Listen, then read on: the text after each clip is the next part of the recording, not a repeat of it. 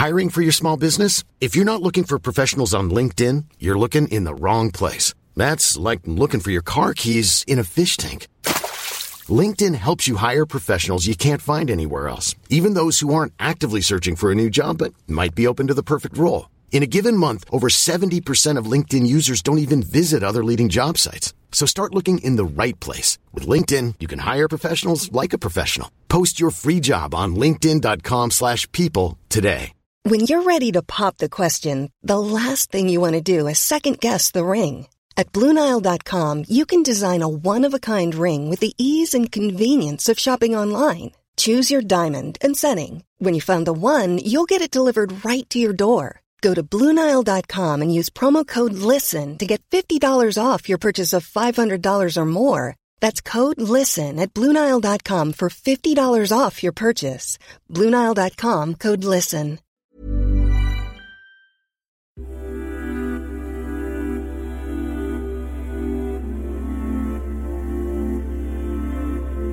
Hello and welcome back aboard the New Scientist Escape Pod.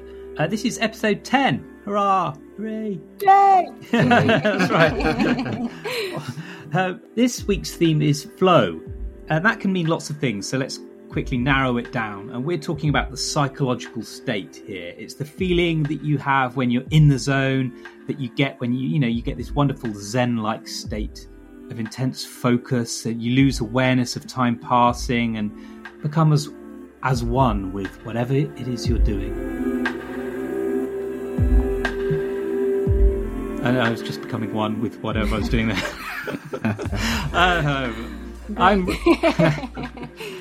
I'm Rowan Hooper, podcast editor, and we're joined this week by staff writer Graham Lawton and feature editor Anna Deming. Hi both. Hi. Hi. Yeah, today we're going to get into what flow means scientifically and figure out how better to get there. It's a lovely place to be. Yeah, we nearly lost Rowan for a while back then. So do you remember, before we start, you can get the ultimate escapism with a discount subscription to New Scientist if you go to newscientist.com/escape20. So, flow. What we've been talking about, the way we've been talking about it, might make it sound a bit hand-wavy, airy-fairy, but it really isn't, because psychologists have been studying flow for years now, especially in the context of elite performers. Yeah, I spoke to a Formula One driver about this once. Wow. I bet that's an incredible flow state to get into in a Formula One car, and sports are a really good example of this. So professional tennis players talk about entering a state of mind where it's almost like the Matrix. Your time slows down, the ball looks really big, and they feel they have all the time in the world to get into position and hit their shot. And they're not consciously thinking about what they're doing. It's almost like a trance-like state. They're executing years and years of training. And you hear the same thing from, maybe you talked to some of them for your previous book, Rowan, Superhuman. Chess players, musicians, surgeons, writers even get into this state. Yeah, and dance and ballet too, but I'll get onto that a bit later. Yeah, that's another really good one. I mean, that's such a flow state when you're in the moment and it's all just happening. Anyway, psychologists say that this flow state has 4 essential characteristics, and the first is intensely focused absorption that makes us lose all sense of time. The second one is that the activity that you're engaged in becomes rewarding for its own sake, and that's what they call autotelicity. Autotelicity. And then the third is finding this thing called the sweet spot. So you feel like your skills are exactly matched to the task at hand. So you're not frustrated, but you're not bored either. You're just at the right level. And then there's another auto word. It's automaticity. And that's the sense that whatever activity it is that you're doing is kind of doing it itself. Musicians will say the piano just it plays itself. And, this reminded me actually of the Tom Waits song, The Piano Has Been Drinking, Not Me. I'm not sure if that's the same sort of flow state that we're talking about. But anyway, check it out. It's a funny song. It's really, he's obviously drunk when he's recording it, but he's saying it's not him, it's the piano that's been drinking. Anyway, you don't have to be an elite performer to attain this flow state. And anything that we're reasonably practiced at can get us there. All right, so what are the tricks that we need to do to get there? Yeah, and I think everyone will find their flow in different things. And again, psychologists say that's a big reason why we enjoy certain activities. You know, maybe for some people it's video games or cooking or puzzles or reading. And the reason we enjoy them is because they allow us to enter this zone. It's a really pleasurable state to be in. You know, and I find actually that I'm lucky that I find that it sometimes has to be when I'm working. You know, a big part of my job is to write, and that is almost kind of custom built for entering the flow state. You know, sometimes it just happens, but sometimes it doesn't. I think if work is if work is difficult, I think the thing to do is just I've thought about this a lot over lockdown actually, because I feel like I'm seeking that flow state all the time, almost in anything that I'm doing, because you tried Tom Waits' trick of just drink and see what you write then. Yeah, the typewriter keyboard has been drinking, not me. So just don't let that frustration out. I think just go for a walk or a bike ride or even a little snooze and try again. And sometimes I just force myself to get on with something, and then I sort of surface hours later realizing that I've been in the flow. And you know, with downtime too, I like cooking. I love to cook, but I like to cook familiar things that I don't really have to think about too much. I've stopped persevering with bad books that I'm not enjoying. I just put them to one side and try something else. And you know what? I've rediscovered the magic of the jigsaw. What a way! I love puzzles. What a way to get into the flow. Yeah, just into that state where you're just in the moment. It's wonderful. Anyway, Anna, tell us about dance. Yeah, so one of the first things that come to mind when I think of elite performers is ballet. And there's definitely an element of flow coming into play for a lot of dancers. And it's not all magic. Obviously, there's the bit that makes you gasp and cry or whatever. But underlying it all is a lot of practice. So we've now got models for the actual physiological changes that take place when you practice something. And synapses are key. They join neurons neurons, your nerve cells, and they join your neurons to other neurons or to muscles or glands, like a saliva gland, as in Pavlov's dogs. I don't know, you're familiar with Pavlov's dogs? Yeah. So he noticed that he could get his dog to salivate, not just at the smell or sight of food, but if he kept ringing a buzzer or pinging a metronome before he fed his dogs, they'd salivate at that. Anyway, so when you get signals from your ears or skin or whatever, they travel along these neurons via these synapses, and the ease with which they cross these synapses changes. So basically, repetition strengthens the connectivity of these synapses. And when you get this strengthening in a bunch of synapses in the hippocampus, where you form memories in the brain, they can bind connected neurons into a circuit, and that stores a new memory. Neurons that fire together wire together, so the saying goes. And weakened connections can disappear altogether. That's the sort of stuff that's going on when you're practicing. You're strengthening the connections for how you want to respond when you hear the music, you go off and dance, whatever you're doing. My dad used to tell me, don't practice until you get it right. Practice until you can't get it wrong. Which was a lot of practice. Yeah. But it's something that can happen from experience. But I still found it fascinating when I first heard about the physiology behind what's going on with that kind of thinking. I love that. Practice until you can't get it wrong. I hadn't heard that one before, which probably explains why I'm not very good, not an expert at anything. That's. Hiring for your small business? If you're not looking for professionals on LinkedIn, you're looking in the wrong place. That's like looking for your car keys in a fish tank. LinkedIn helps you hire professionals you can't find anywhere else, even those who aren't actively searching for a new job but might be open to the perfect role. In a given month, over 70% of LinkedIn users don't even visit other leading job sites. So start looking in the right place. With LinkedIn, you can hire professionals like a professional. Post your free job on linkedin.com/people today. Right. Oh, all right. So how does this understanding of practice and neuroscience, and how has that been picked up? Yeah, so those classical conditioning ideas are fed into teaching in obvious ways, but it's also been quite a source of inspiration in electronics and computing. So usually in a computer, the memory and the processor are distinct. So you're constantly having to shuttle data between the two, and that can become a bit of a bottleneck. And there's lots of other advantages that computer scientists and stuff could come up with when they come across the idea of the connections themselves acquiring memory functions. So that when the idea of the way synapses in the brain works really got their creative juices flowing, if you like. Yeah.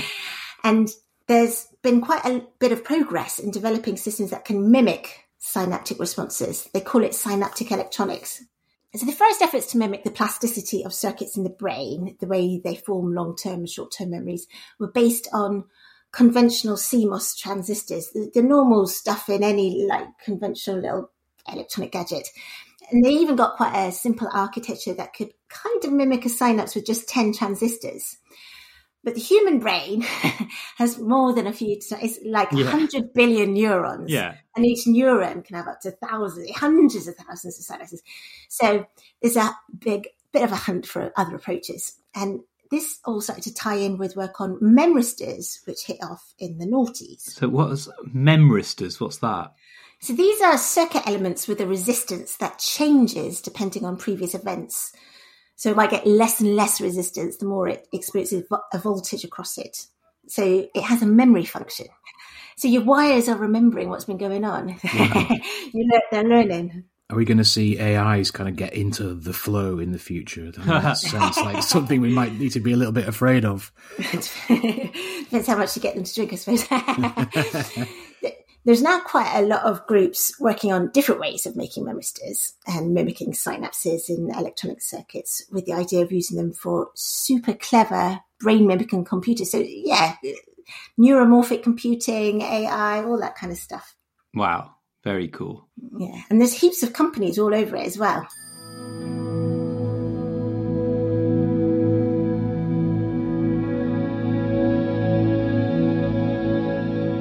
Anyway, what's your take on flow, Rowan? Well, it's funny because one of the things that Graham, as you said, about flow is that it tends to happen when you're doing something challenging but not too challenging. So, like you said, it's demanding of very focused attention, but it's something that you're trained to do. So, yeah, it might be like driving a Formula One car at 200 miles an hour or, returning the serve from a professional tennis player or something like that. And people call this the balanced attention state. And in that state, you make decisions quickly and often without conscious thought. But you can also get there by not doing nothing, by just sitting around, which I find that quite attractive sometimes. So you can just get there by thinking about it, right? Or not thinking about it. I'm not quite sure. Well, yeah, that's the interesting thing about meditation, actually, that I think I certainly didn't really understand when I first started doing it. So yeah, the point is that thinking about it does take practice, thinking yourself into that state. So it's not quite doing nothing. You do need to be good at it. So yeah, as well as that F1 driver, another person I spoke to was a neuroscientist who was also a distance runner and a practitioner of a kind of meditation called integrative mind-body training. I don't know if either of you have heard of that or tried that. Never tried it, but I do find when I go running, I sometimes get into the sort of Zen-like state where it just all happens. Is that the kind of thing you're talking about? Yeah, it is. I know exactly what you mean. I haven't done that. I haven't practiced that particular kind of meditation, but I have done Zen meditation once. I went on a retreat to a 13th century temple in Japan, and that was amazing. You weren't allowed to talk. We had to get up before dawn. Actually, I'm not making it sound very good, but it was an amazing. Now I think about it, we'd sit in the tatami and just meditate.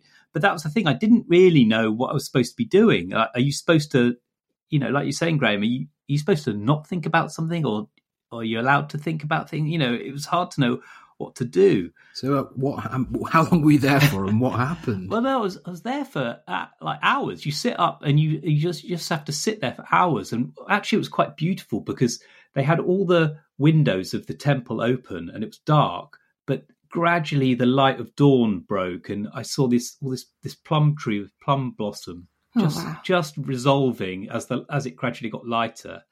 But then the weird thing that happened was these images and thoughts started. I noticed they were flowing through my head without me thinking about them. And, it was literally, well, not literally, but it's like being on the bank of a river and watching it flow.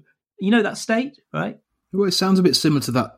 Is it called the hypnagogic state that you get when you transition from wake into sleep and then back again, where you sometimes aware that you're falling asleep and your mind just goes into this weird flow state again, isn't it? Yeah. And that's gotten me really interested in that hypnagogic state as well. And so, the point is that you can get into a state of flow. I managed to get into it almost by accident doing this meditation, but Zen monks can get into it much more easily because they've been training their minds to do this. And basically anyone who practices meditation can do it. And like you say, running is a kind of way of doing it. But also there are technological ways to kind of align your brainwaves to get yourself into a sort of cheat and speed yourself into a focused state of being.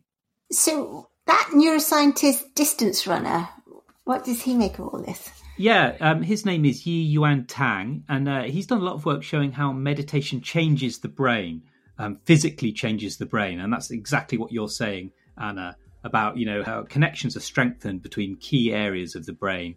And one more thing to say about this is that I spoke to a meditation researcher at the University of Sussex called Peter Lush. He sees flow being like a state where our intentions and decisions are unconscious. And he thinks that flow works best by not engaging with our intentions, but by allowing us to be non-judgmental observers of them. So that's what I'm going to do now. Actually, I'm going to go off and be a non-judgmental observer of myself while I sit around doing nothing. We kept hold of you for the podcast, I suppose.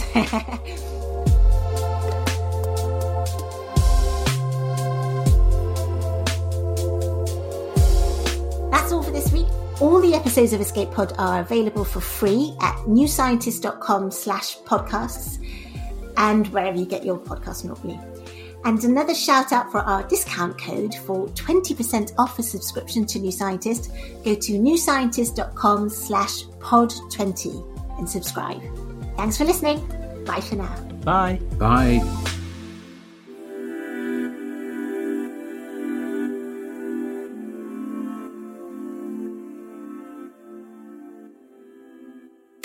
This podcast is produced by Ollie Guillou Podcast Production. Find out more at ogpodcasts.co.uk.